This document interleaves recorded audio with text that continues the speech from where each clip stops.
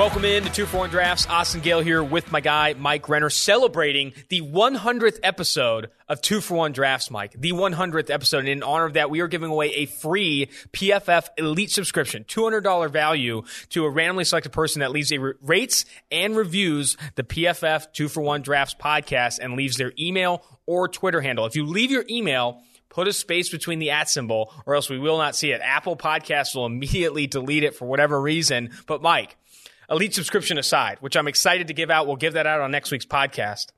Your take on the 100th episode, how far we've come, where we've come on 2-for-1 Drafts. I can't believe it's 100th episode. That seems like a lot. It's because it seems like to me just yesterday you were asking me, you want to be on a podcast with me? And I'm like, no, I'd rather not. And you said, well, you have to. This is your job. I'm making you. And I was like, okay, well, if I have to.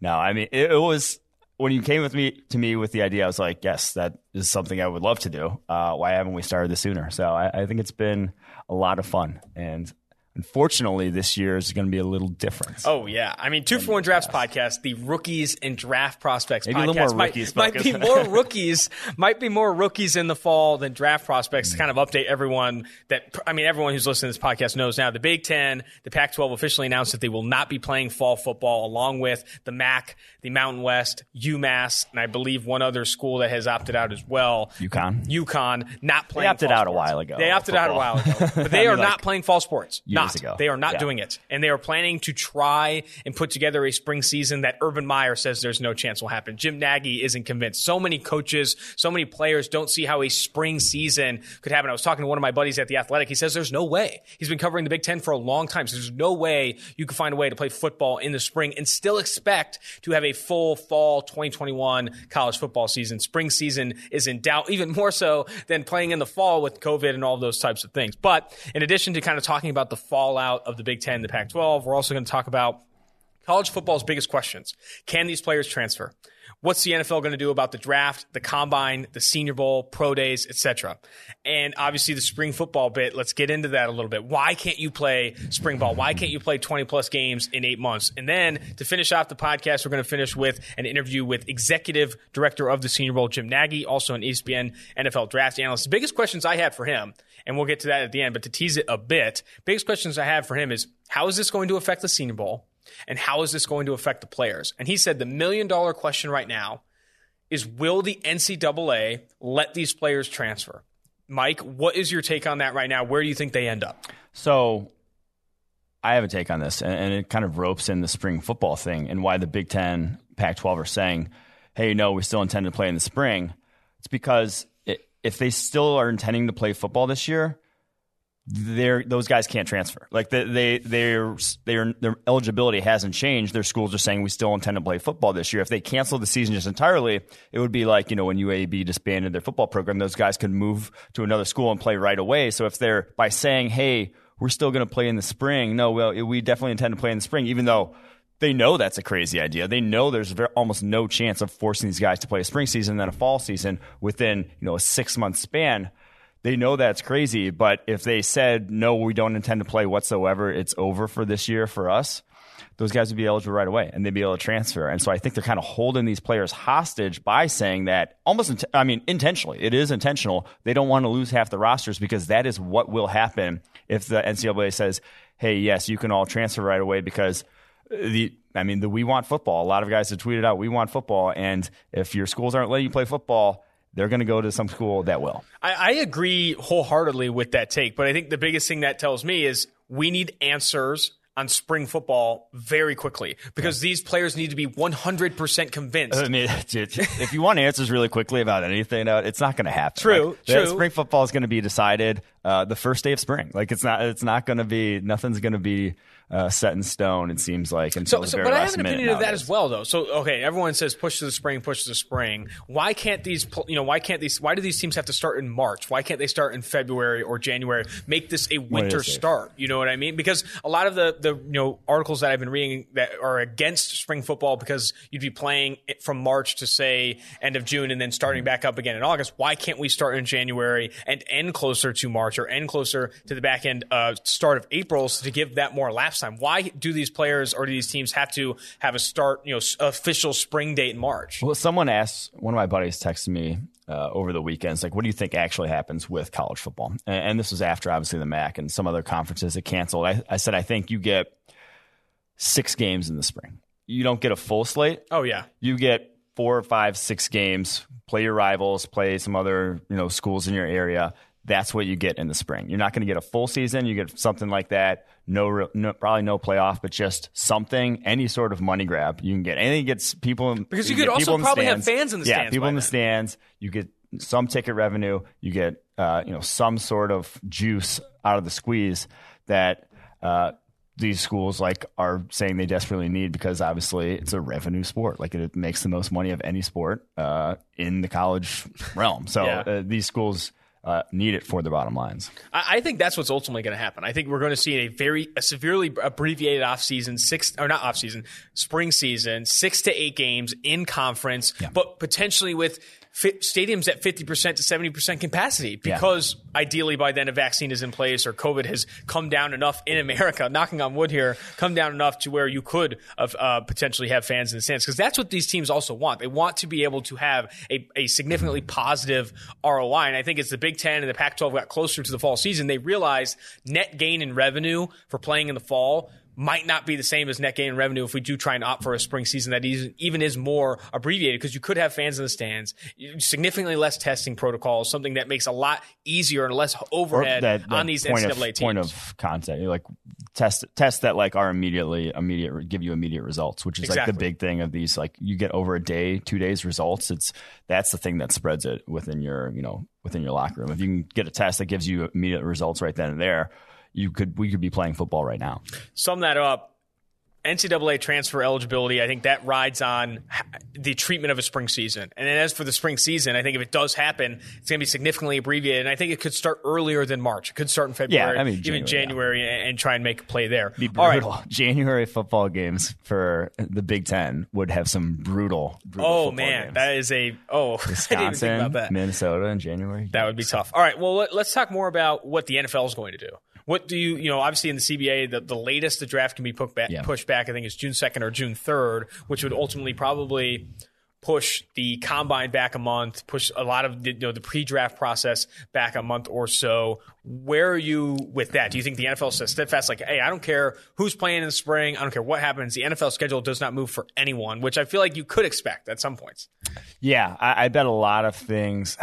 I guess it depends on how many teams really intend to play in the spring. If you get a full, if every single team intends to play in the spring, if it ends up going that route where we don't see college football this fall, they're going to start pushing stuff back. Like, they just need that for the whole evaluation process. You're going to see the combine being, after the season, after whatever college football season is supposed to be. It's going to be probably very abbreviated. Obviously, you can only push it back, like you said, to the very beginning of June. So that gives you a little bit more than a month afterwards. But I do think you'll see that pushback. But if teams are playing this fall, I think the NFL says, screw it. Like, we don't need the Big Ten pact. Like, the fact that you guys made that decision, that's on you. We're not gonna kowtow to you. Yeah, I mean, if those 3 conferences play, the Big 12, the SEC, and the ACC all play in the fall, I would imagine that the NFL keeps their schedule on pace. Yeah. Late April draft, combine stays in place. I think the biggest thing you'll see is more of an extended combine. You will see a combine that might actually involve pads, might actually involve on-field, one-against-one stuff. I think that's very possible, because they don't do that because the guys just played a full season of football. You need something if you haven't seen a full season of football, if these guys haven't played football in 18 months. A bubbled like not spring season, but spring opportunity, a spring camp for some of these players. Something like the Senior Bowl. Very similar to the Senior Bowl. Put these guys in pads and give them an opportunity to kind of show what they could do, but that's brought on by the NFL. That would draw numbers, my friend. I mean, I think that would do really well. And they should. And it also just for the evaluation process, because they won't have talked to these guys, been in person, been at these games on the sidelines, seeing who these guys are over the course of the fall. So Scouting combine becomes a second Senior Bowl. PFF foots the bill. I'm not upset about it. We end up being in Mobile for like 4 months. I don't know. I mean, this is where it might end up. All right, let's jump to some of these players in the Big Ten, in the Pac-12. What we're going to do next is we're going to look at every single player in PFF's top 50, which you can check out on PFF.com in our interactive draft board, and decide whether or not these guys should opt for the draft, Don't wait around for the Big Tens and the Pac-12s of the world to tell you that we're going to try to start playing in January or whatever it may be. Just completely opt out like others have. Rashad Bateman, Rondale Moore, Micah Parsons opt out for the 2021 NFL Draft. Or if their stock is dependent on the Big 12 and Pac-10, Big 10 and Pac-12 figuring their shit out and playing in the spring. Let's start with Justin Fields, the biggest name in the Big Ten, one of the biggest names in college football. My opinion, and I'll start here, is the guy should have probably opted out a few weeks ago. I don't think there's a ton of reason for him to play this upcoming season, especially if he's going to have to wait around and potentially contract the coronavirus, risk injury, all that stuff before an April draft in 2021. I think Justin Fields has put enough on tape to be one of the best quarterbacks. The only reason you'd see him stick around, to see him play, is to win a national championship. That's not happening this year. The national championship. You want to beat Michigan too, which I empathize with. But he's going to the draft. He doesn't need to play. He doesn't need to play a spring season. Doesn't even need to go transfer to go top 5 this next year. So I do think Justin Fields is an easy one. He's not returning back to Ohio State. He's going to the draft. I think it's a similar take on Penei Sewell, the Oregon offensive tackle, a guy that there's been some rumors on Twitter that the NFL isn't as high on Penei Sewell as others are. We talked to Jeff Schwartz. I've talked to you ad nauseum. Everyone I've talked to is in love with Penei Sewell. This guy, probably a top 10 pick.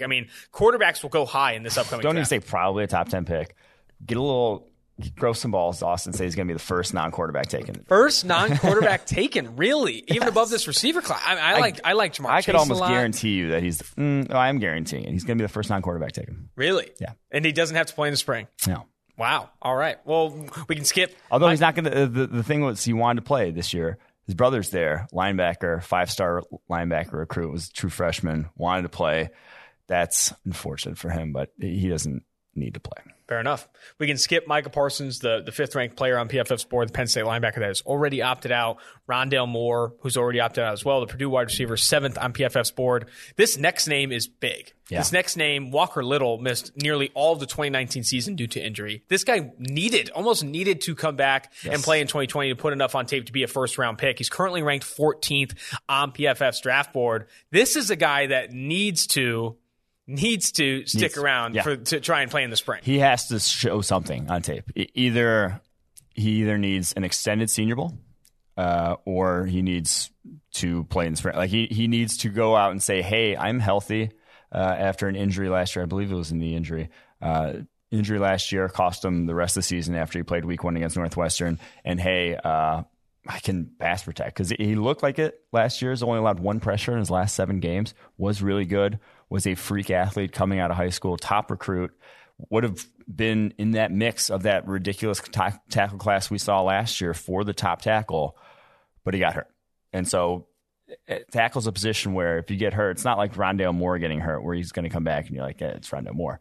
You actually have concerns about what that's going to do to him. So I do think he needs to return, or at least have the ability to show he can play football at a high level here. He would really benefit from the idea that you came up with in terms of the NFL having a similar version of the Senior Bowl, putting these guys in pads, having them play in one-on-ones, especially at the tackle position. Yep. Those pass rush one-on-ones are huge for tackle stocks. It's a big reason why Ben Barch was coveted so highly coming out of Mobile this past year. I think Walker Little, not in the same tier as Barch. He has good film on tape at Stanford. He's also a highly recruited player going into Stanford. I think he's in a different situation than Barch. However, putting some tape on film against some top pass rushers in one-on-one situations. Tape on film.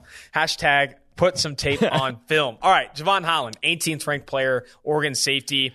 He's already played the position. He's going to play in the NFL for a long time, in my opinion. And for that reason, he has a lot of snaps on tape to where you could be okay with him not playing in the spring. Yeah, so he's got that cross-train between he's played slot and he's played deep safety role, and that's what you want from a modern safety. You want those 2 skill sets. He's done both. I'm not sure he's athletically like some of the other safeties in this class. I don't think he's that level, but you're not going to come back and improve athletically like that. He's shown he can have ball. You could probably improve athletically not coming back. Yeah, trying to work on your agility drills and all that stuff. So 20 pass. Oh Lord, 20 pass breakups and interceptions, combined pass breakups and interceptions in 2 years for a safety. Those are very, very good numbers. So I think he goes to the draft. 18th player on our board. I feel like he might not be a lock first rounder, but I don't think he's going to push his stock up much more if he comes back to school. Number 20th ranked player, Rashad Bateman, the wide receiver from Minnesota that has already opted out. Obviously not going to be playing in the spring, fall or spring season in the Big Ten. And then number 22, Shaun Wade, the Ohio State cornerback. He's played a ton in the slot, has played very rarely at outside cornerback, was expected with Jeffrey Okudah, the other Ohio State cornerback that went to the Lions at number 3 overall in this year's draft, was expected to play a ton more outside cornerback in 2020, given that the Big Ten and Ohio State would be playing a fall season. Now, he won't have that opportunity unless he does stick around for what is becoming a fairy tale spring season that might not even happen. Mm-hmm. I'm convinced that Shaun Wade does need more tape. I mean, he does need some opportunities outside corner because you'll see there's tape against Filior, the Indiana receiver. Wap, I think is his nickname there. But there's tape there where you see him kind of get burned by some better athletes, burned in press coverage, where if you played outside corner, he doesn't grade as well in PFF system, doesn't put up the numbers that people want to see him have at outside corner in the NFL. However, I will say this, and I don't know if I'm alone in this. I haven't heard a lot of people come to bat and agree with me here.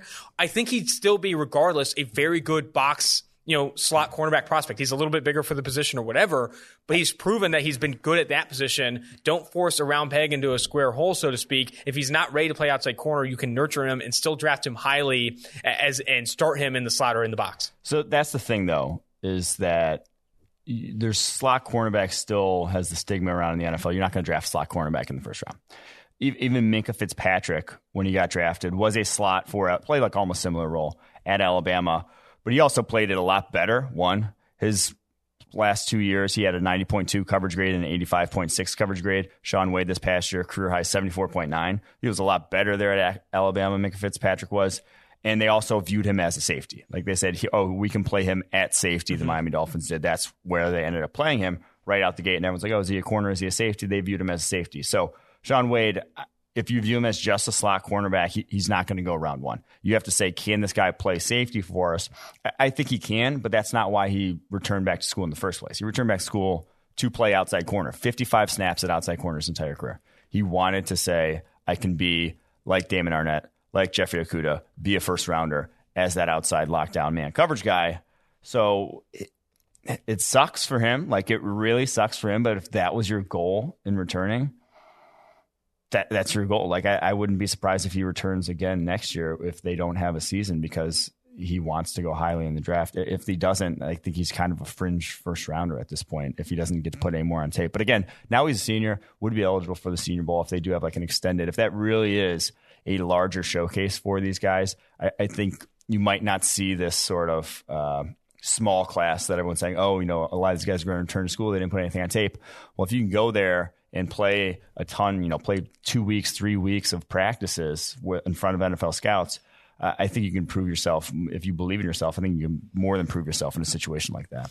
On the interview with Jim Nagy, which we'll get to later, he did mention that there are a ton of juniors that are going to be graduating at a point where they could join the Senior Bowl. He said the junior class is crazy, could see a ton of talent go to the Senior Bowl. Load up on those online classes. Got to load up on those online classes. But I'm of the opinion that Shaun Wade should return and at least not opt out. But obviously he's training, because if you opt out now, what are you gonna do? Just train. Obviously train for the draft or whatever it may be. Mm-hmm. I think you stay. Don't fold your cards just yet. See if if Ohio State and the Big Ten can put together let's say 6 games in the spring, just so you can put some more on tape. And especially if you're playing in the Big Ten, you're going against some of the best receivers in college football. Yeah. So sticking around wouldn't be the worst case for him. All right, Amon-Ra St. Brown, USC wide receiver, ranked 23rd on PFF's draft board.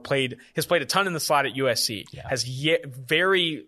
Has not seen a ton of reps against press or in single coverage situations. And if you're drafting a slot receiver out of USC who hasn't seen enough, I don't think you're taking him in the first round. I think he's the guy that needs to return and needs to play some big boy outside receiver and see some more wide receiver wins on his tape if you're going to warrant him staying at this spot, 23rd ranked receiver on our board. Yeah, I completely agree with that take. And it's nothing to do with St. Brown. I think he's very talented, but he kind of got thrown into the slot because Michael Pittman's not a slot receiver, and the fact that Tyler Vaughns isn't a slot receiver. So he was the guy that could do it. I think he can win from the outside. We saw that he did actually get one start as an outside receiver against Cal last year. Played very well in that game, 5 catches for 85 yards.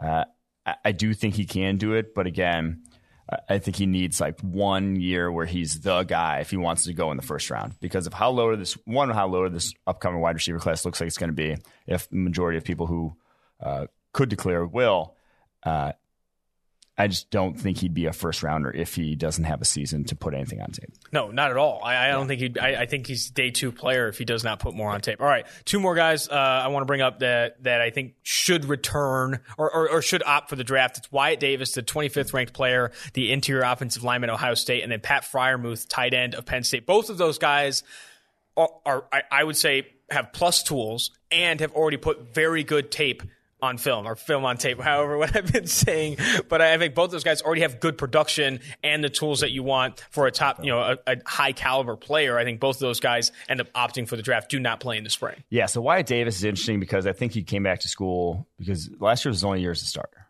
He was exceptional in his only year as a starter. He was better than Jonah Jackson last year. Like, he would have been higher on our draft board than Jonah Jackson. We love Jonah Jackson. But I just don't think as a redshirt sophomore, a lot of offensive line coaches are going to push back as 1-year starter as a redshirt sophomore. He came back because if 2 years of starting, lights out play, he would have been a first rounder. If he came back and probably put together the exact same season, he's a first rounder. Now, with everyone else kind of screwed in this boat, I think he still could be a first rounder if he does go to the draft. So I would recommend he does. And Freiermuth, I don't know why he didn't declare last year, to be honest. He was a guy who was only a true sophomore last year, but did a prep year coming out of high school. He would have been the first tight end taken last year's draft. This year, if Kyle Pitts, the Florida tight end, balls out, Freiermuth may not be. But I like Kyle Pitts a lot. I think Freiermuth's a first rounder with what the NFL wants. And we kept talking about it last year. NFL wants guys that can inline block the tight end position nowadays. They will not draft you highly if you are purely a receiver, unless you're really like ridiculously good at receiver. Freiermuth has that inline blocking ability and the size to be like an after the catch sort of monster. So I think he goes in the first round. The 2 Michigan edge defenders, ranked 37th and 39th on PFF's board, Aiden Hutchinson and Kwity Paye. Or is it Kwity Paye? I can't get this right. Aiden Hutchinson, Kwity Paye. Both those guys ranked 37th and 39th respectively. Both of those guys need more tape. Aiden Hutchinson needs to become a better athlete too, though. And I don't think that's happening overnight. Kwity Paye is this freakish athlete, was the number 1 player on Bruce Feldman's Freaks list, but Kwity Paye needs better tape. That guy leaned on the inside shoulder bull rush like a mother effer, man. That guy did not have a ton of moves. Aiden Hutchinson doesn't have a ton of moves either. I mean, he, obviously kind of rides that bull rush, that, strength type of power moves all the time. I think both those guys probably need to hold out for a spring season if they want to be first-round picks. I know Kwity Paye, he goes to the combine and runs a 6'3", 3-cone or whatever. He'll be a first-round pick no matter what. But I think both those guys still don't have enough on tape to where you'd warrant calling them first-round picks. Yeah, Hutchinson only going to be a junior. Was only a junior this year. I think fairly easily decision for him is return to school. Yeah, you're not going to be a first-rounder. He's kind of in that Zach Allen, AJ Epinesa mold of edge rusher, where he's kind of got versatility, where he can kick inside, but also not athletic enough to where you can be ridiculously productive at the college level. The NFL is just not going to take you in the first round. Like, you're just not that caliber of athlete. So that's where Hutchinson stands. I think returning and really putting together a better year than he showed in 2019 in 2021 could do him a lot of good.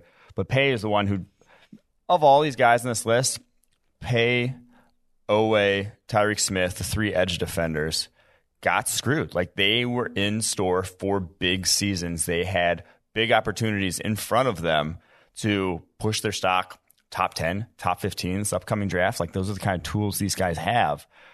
Paye, though, like you said, no pass rushing moves. I do think he ends up declaring for the draft. I think he probably should return to school, though, but because I think he could go, like, that dude could go top 5. He's going to go in the Montez Sweat range if he declares now, because he's kind of like Montez Sweat, where it's like, it's fine. He's a freak athlete. Montez Sweat is freak athlete. The tape is like fine, but you're not going to draft that top 10 because of how far they have to go at this point. I mean, maybe in the Rashawn Gary range, but even like Rashawn Gary did it at a younger age, Paye is still just raw and going into his senior year now. Chris Olave, 40th ranked player on PFS board, which I still feel like is too low. He played a ton of that every time. I don't mind. I love his tape. So. He played a ton of outside receiver this past year. Had a ton of good production.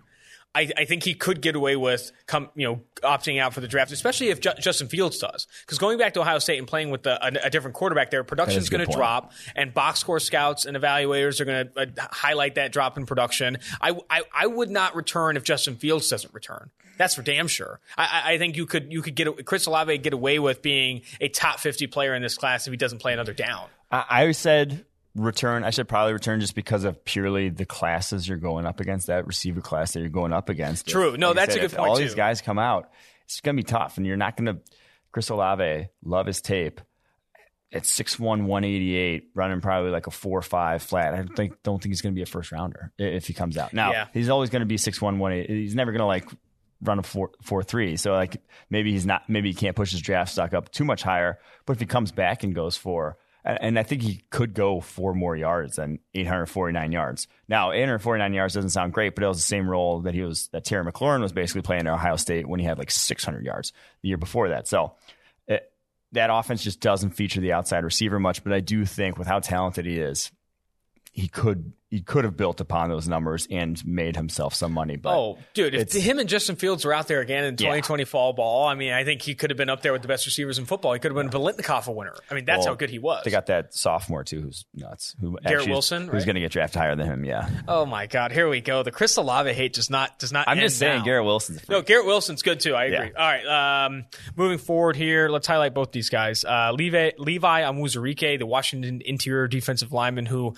That name has come out on the 2-for-1 Drafts podcast a ton, defensive tackle for Washington. And then the small, undersized Tyler Linderbaum, the interior offensive lineman, specifically center for Iowa. That's a baller. The production's great. Like, he is #fun to watch. If you like watching very good interior offensive line tape, Linderbaum is crazy with his feet, super athletic. And what I love is the clear mismatches on tape, and this guy continues to win. These guys are bigger. These guys are faster. He fights, man. He's a feisty player, and I think that's necessary in the trenches, man. You need a guy that's willing to stick his nose in. Let's talk about both these players. Start with Levi. For me, where do you think his mind is right now? Do you think he's going to opt for the draft or stick around for a spring season? That's the thing. He's a senior. He needed to put up better tape than he did last year if he had any hopes of going the first round. Right now, he's like firmly a day 2 guy. He's going to test out well at the combine. So, I mean, I think his draft stock's still fairly safe in terms of second or third round pick, but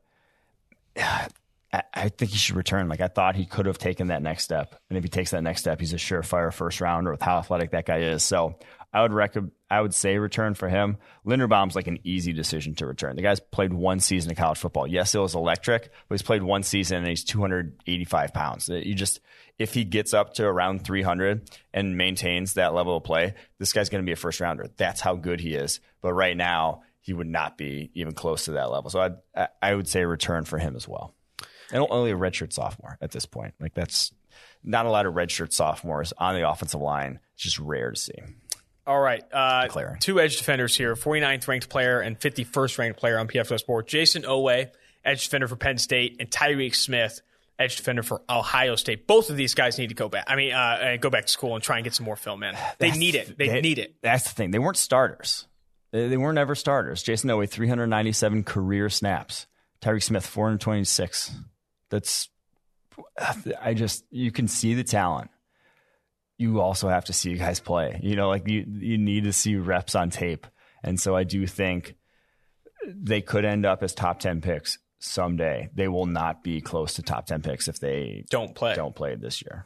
I mean, Jason Oweh has some flashy reps on tape where you're really impressed with the athletic ability, the bend, these things, but you need to see it against really good offensive tackles, and you need to see it consistently. PFF pass rushing grades have been one of the better predictors of NFL success of all of the metrics we track at the collegiate level. And I think seeing Jason Oweh and Tyreek Smith get another season, you could see them creep up into that high 85, high 90 range, so much that combine that with their athleticism, like you said, they could be top 10 picks, top 20 picks in the NFL draft. Last guy we'll mention here, and then we'll jump to the Jim Nagy interview, the executive director at the Senior Bowl, Rashawn Slater, offensive tackle, Northwestern. People love this guy.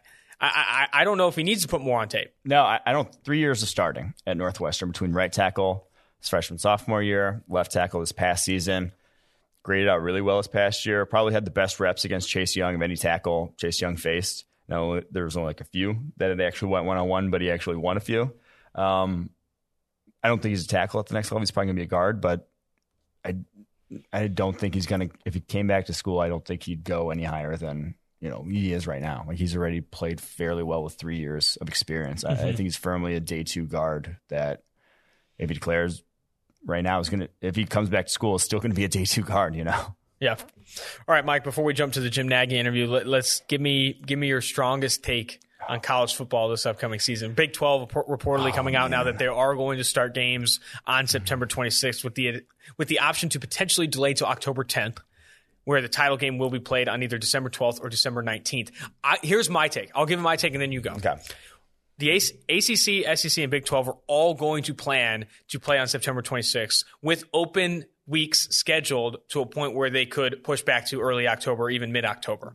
However, I do think the biggest question mark right now is how these students come back on campus and how can they manage the coronavirus pandemic on these campuses, because if the coronavirus pandemic affects these things, I think it all goes pear-shaped. They end up trying to push for the spring. However, if that doesn't happen, I do think they continue to march toward to try and kick off on September 26th.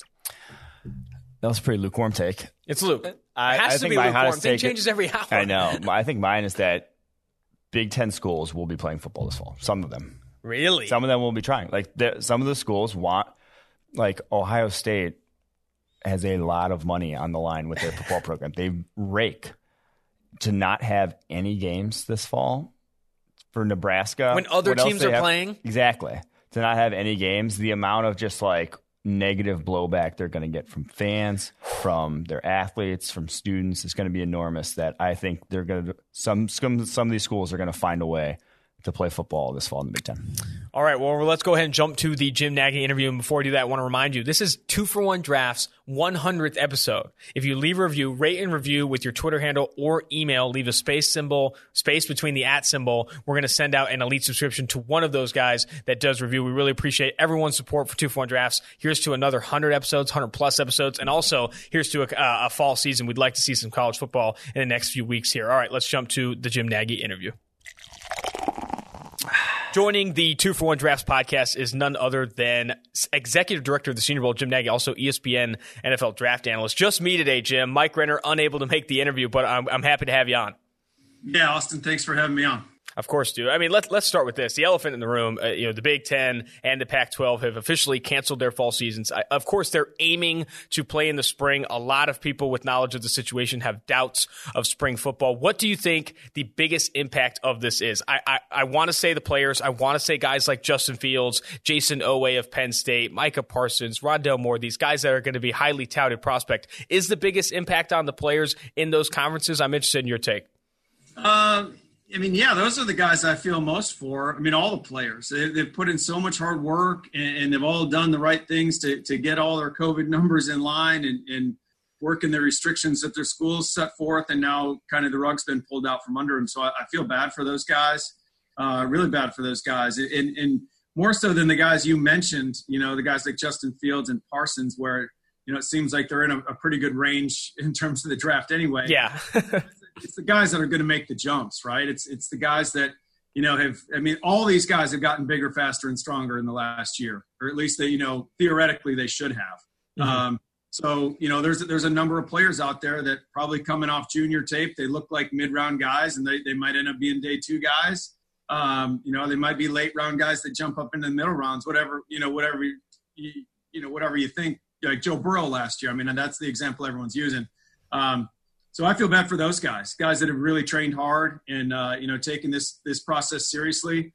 When you're a scout, there's a lot of guys that, are 1-year wonders. They're kind of, kind of that senior push. And you see that a lot. So there's a lot of players that won't have the opportunity to do that. Sticking with the players in the Big Ten, the Pac-12 right now, you could even include the Mountain West Conference and forgetting the MAC conference as well. Do you think the NCAA, and I know there's a ton of questions right now and no one really has answers, but I'm interested in your opinion, do you think the NCAA is going to allow these players to transfer to schools that are playing in the fall? Because if that precedent is set and you give that opportunity to the Big Ten and these players that are big names, you'd have to expect the floodgates going into the SEC, even smaller schools like that are still playing the conference. USA, the Sun Belt. Do you think the NCAA eventually makes that move? Yes, somebody there is getting paid a lot of money to make that decision. That's a big one. That's a big decision. But I do feel like this whole thing has been a little unfair to these guys. And I just think of guys like Trey Lance at North Dakota State. So he's a guy that had a phenomenal redshirt freshman year last year, and he's extremely talented. But when you look at it, he's only played against FCS level competition. and he's going in, he's probably going to be going into a draft process against guys like Justin Fields and Trevor Lawrence are going to be his main competitors at that spot, who he's going to be jockeying with. He can't play in the Senior Bowl. He's not graduated. He hasn't transferred, so he technically can't be a grad transfer. So if you don't give him some sort of special waiver, now he's entering the draft process with like 13 starts at the FCS level. Yeah. That's tough, man. I mean, it's so tough too because Trey Lance also averaged, 18, 19 dropbacks a game in those starts. So he didn't have a ton of opportunities to throw the football at North Dakota State. It was such a run-heavy offense. I feel for these players, man. I feel for these players because for it to be out of their control, whether or not the Big Ten and the Pac-12 to cancel the seasons, and then for it additionally to be out of their control to transfer to schools that would give them opportunity to put more things on tape, it is so frustrating. Taking a little bit and moving to the ACC, the SEC, the Big 12, these conferences that are still expected to play in the fall. What do you think the biggest hurdles now are for those conferences between now and kickoff? Just doing whatever you can do to get on the field. I think those conferences are in a good position in terms of the visibility once the fall starts. I mean, they'll have the entire stage. So, that's going to be the thing. Well, they all push back to September 26th, I think, is now the kickoff date for all those conferences is what it looks like. I just hope we get there. There's been times of optimism throughout this whole summer where you felt really good about where we were at. And then there's that roller coaster where you dip down and it's a little more doom and gloom. And it's kind of been that yo-yo effect. So hopefully, there's optimism with those three Power 5 conferences, and hopefully we can get to September 26th and then play. Yeah, that's huge, man. I mean, September 26th. I guess it's avoiding the outbreak once the other students are on campus. They're kind of in that isolated football bubble mode, and now once these kids are all starting to come back, can we avoid the outbreaks? I guess that's the biggest thing. True. I saw, I think, an anonymous quote from a Power 5 athletic director saying, you're not out of this yet. When the students get back on campus, there's more opportunity for coronavirus outbreaks. And I think with the pressure put on by the Big Ten and the Pac-12, if you do see 1 or 2 or 3 schools handling significant 10, 15 players that are battling coronavirus, you could see the pressure lead to a cancellation of the season. All right, I want to pivot a little bit to the Senior Bowl and how this is impacting the Senior Bowl, how this is impacting you and your team's preparations for what is honestly, Mike would attest to this too, one of the best events of the year. One of the best events of the year because you're able to see one-on-ones that you would never see with top-flight competition expected to enter the draft. You're able to, in addition to that, talk to a lot of other scouts, talk to a lot of these players and get their backgrounds. How is this impacting the Senior Bowl in your process right now? Like I said, we've had months to come up with these contingency plans. And I think I said before we started rolling here that, maybe I was overly optimistic or just naive, but I was hoping we weren't in a position where we'd have to act on some of these contingencies. But we've had a lot of time to think about it. We're ready. Everything's on the table right now. We've got a Zoom call tomorrow morning with all 32 teams. I think we've got 60 guys RSVP'd already at like the director level, GM level. And I just want to hear from them what they want our week to look like. Process is getting significantly impacted. And our game is here to serve them, and being in the league for 2 decades and coming down here to the Senior Bowl, I understand how important it is. Like you just said, I mean, this is real football. It's not guys running around in shorts. I mean, this is real competition, real football. And some of these players, it's going to be 12 months since they put pads on. Yeah.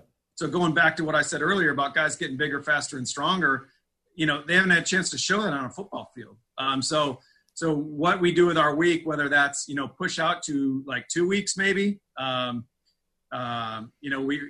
we right now, I think we have to operate in a mode as if we're in the current state of COVID, what that makes interviews look like. I mean, it can't be the second floor of the hotel, which you guys have all been up there. We can't have, scouts just grabbing players coming out of, training table and grabbing guys for quick impromptu interviews. I mean, it's going to have to be way more structured. It might just be Zoom calls with the kids from the room with teams. So it might be more combine style. It's going to be, there's going to be a lot of impact. Obviously we're just under 6 months out, so we have time. But that's what we're at right now. We're trying to figure out what the league wants to see. They're not in these schools right now. They're not on campus. They're on Zoom calls. Our staff has been on a bunch of these Zoom calls already. And it's great the schools are doing it, but it's very vanilla. You're really not getting some of the information that you would get as a veteran scout that has great contacts and relationships. You're not just going to go on a Zoom call and spill your guts on a player in front of 32 teams, on something that could be recorded. So we're here to help the league, and we're going to, our week will probably look a little different. I think the other challenge is reaching out to the league office, which we've done. We got to see what the draft calendar looks like. If they're going to push back to that final date, I think the last date in the CBA is June 3rd. If they push back and have the draft on June 3rd, that basically pushes us back and the combine back a month, which would be great. It would buy us 4 or 5 weeks if we're at the end of February, early March. And I guess we're all hopeful about a vaccine. We're hearing that could come in October, November. So if we can buy ourselves another month and everything be, that vaccine be more widespread, the distribution, then we might be in a great spot. Then our week might look very, very similar to past years. But those are the things we're working through right now. Man, that sounds like a logistical nightmare, my friend. I can't even relate to what you're going through. I didn't even think about how the media process has to change. The media structure has to change. Obviously, you're putting on the table postponing it, especially if the draft moves back. But I want to focus a little bit on the actual practice and the process and what you're expecting these teams to provide from a feedback perspective on how they want the process to change. Because I know something that's been so great about the Senior Bowl is it's been willing to adapt practices and willing to adapt practice schedules to really show NFL evaluators the players' talents. And I'd be interested to know, even COVID aside, what you think feedback will be from NFL teams to improve the game, improve the practices, to really see, the strengths and weaknesses of these players. Well, I've had a lot of these calls informally with just friends around the league, and that's why I thought it would be, a good idea to make it more formal and get input from, at least give all 32 teams the opportunity to kind of brainstorm and really be creative and think outside the box a little bit about what the week's going to look like. Again, we have to think about what practices will look like if there's not a lot of contact. Could we just do position drills? A lot of contact involved, but I don't know. Like, again, we're almost 6 months away from there. So if they're on the practice field right now doing things, and they have been, I gotta believe in 6 months we're going to be able to have a very similar to practice to what we've had in previous years. To me, it's more of for these guys that are sitting out and haven't put pads on in 12 months.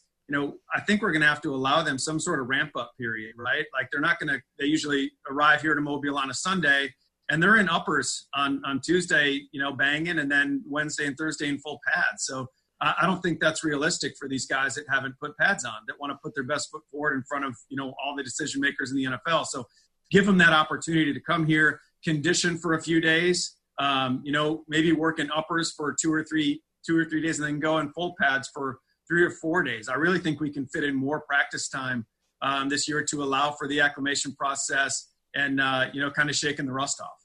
Yeah, something I was thinking about a little bit recently, and this might be a bit off topic, but at the Senior Bowl, have you ever considered potentially providing opportunity for these players to have some athletic testing? Because not everyone who is invited to the Senior Bowl is invited to the Combine, and obviously there are pro days to work with that. But do you think it makes sense to have some opportunities for athletic testing or bench press or these things for the players that do attend the Senior Bowl? I'm not sure where your thoughts are there. In our current week, there's not really a minute of the day True. for these guys. We only had 2 guys that weren't invited to the Combine last year. One of them got drafted. The other didn't. So for the most part, they all do go. I haven't really thought about the testing part really, because they're going to get that at the pro day and they're going to get that at their Combine. They're probably going to get at least 2 opportunities after our game to do that. Absolutely. Makes sense. Well, what are you thinking? We can kind of close with this. Obviously, a ton of things can change. We've seen that with the NCAA and the Big Ten. In 72 hours, it felt like from hopeful to canceled fall sports. What are you looking for next? What do you feel like is a bigger domino between now and kickoff that you are kind of hopeful for to see kind of end positively? Well, I would like there to be, obviously, just from a fan's perspective, as a football fan, I just like to see some sort of football this fall. Again, I hope that's not wishful. I hope that it's realistic. And then again, we just have to be prepared to be agile and adjust, our game and what we're doing.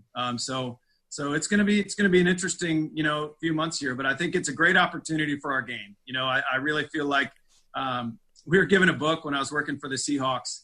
It's in my office somewhere. It's called Obstacle is the Way. And really we see this thing out in front of us, and it's kind of scary. There's a lot of changes, but I really feel like it's an opportunity for our game. I'm a huge believer in our game. You see how much I've promoted on social media, and I feel that way. It's genuine. Coming to the game for 20 years and sitting in draft rooms, I understand the importance that teams place on the Senior Bowl. Again, I think it shows a guy's character and how much he loves football, how much he likes to compete. So, just believing in that game, I feel like this is a great opportunity, even though every year I think it's important. I think this year having our game is even more important for these guys. Even some of these opt-out guys are eligible to play in the game this year. If you just look at some of their statements, they say some of these underclassmen have already announced that they're going to be graduating by December. And we've already reached out to those guys about playing in the game. So it'll be a great opportunity for those guys to show themselves. And the hard part right now, looking at our board is behind the camera right now, and we've got a great senior class, but we never put any juniors out. But the list of juniors right now for this year's game that we've got confirmation through schools and through agents that are going to graduate in December, it's a ridiculous list. So if we can get everyone in Mobile, there's going to be a lot of first-round players down here. So a lot out in front of us, but I do think it's a huge opportunity. It could be a huge stage. Even if the SEC and the ACC and Big 12 do play, I feel like the stage this year in Mobile is going to be even bigger. Yeah, I would have to agree with you there. The opportunity for the Senior Bowl to provide an opportunity for these players that have opted out or playing in the Big or the Pac-12 to put some more tape on. Put some more tape before the draft, not just the combine, other things. Put some more tape, some one-on-one opportunities to show these NFL draft evaluators what they really bring to the table, I think will be super important. Jim, always a pleasure to have you on the podcast. Really appreciate your time. Thanks again. Yeah, Austin, thanks for having me on. Absolutely.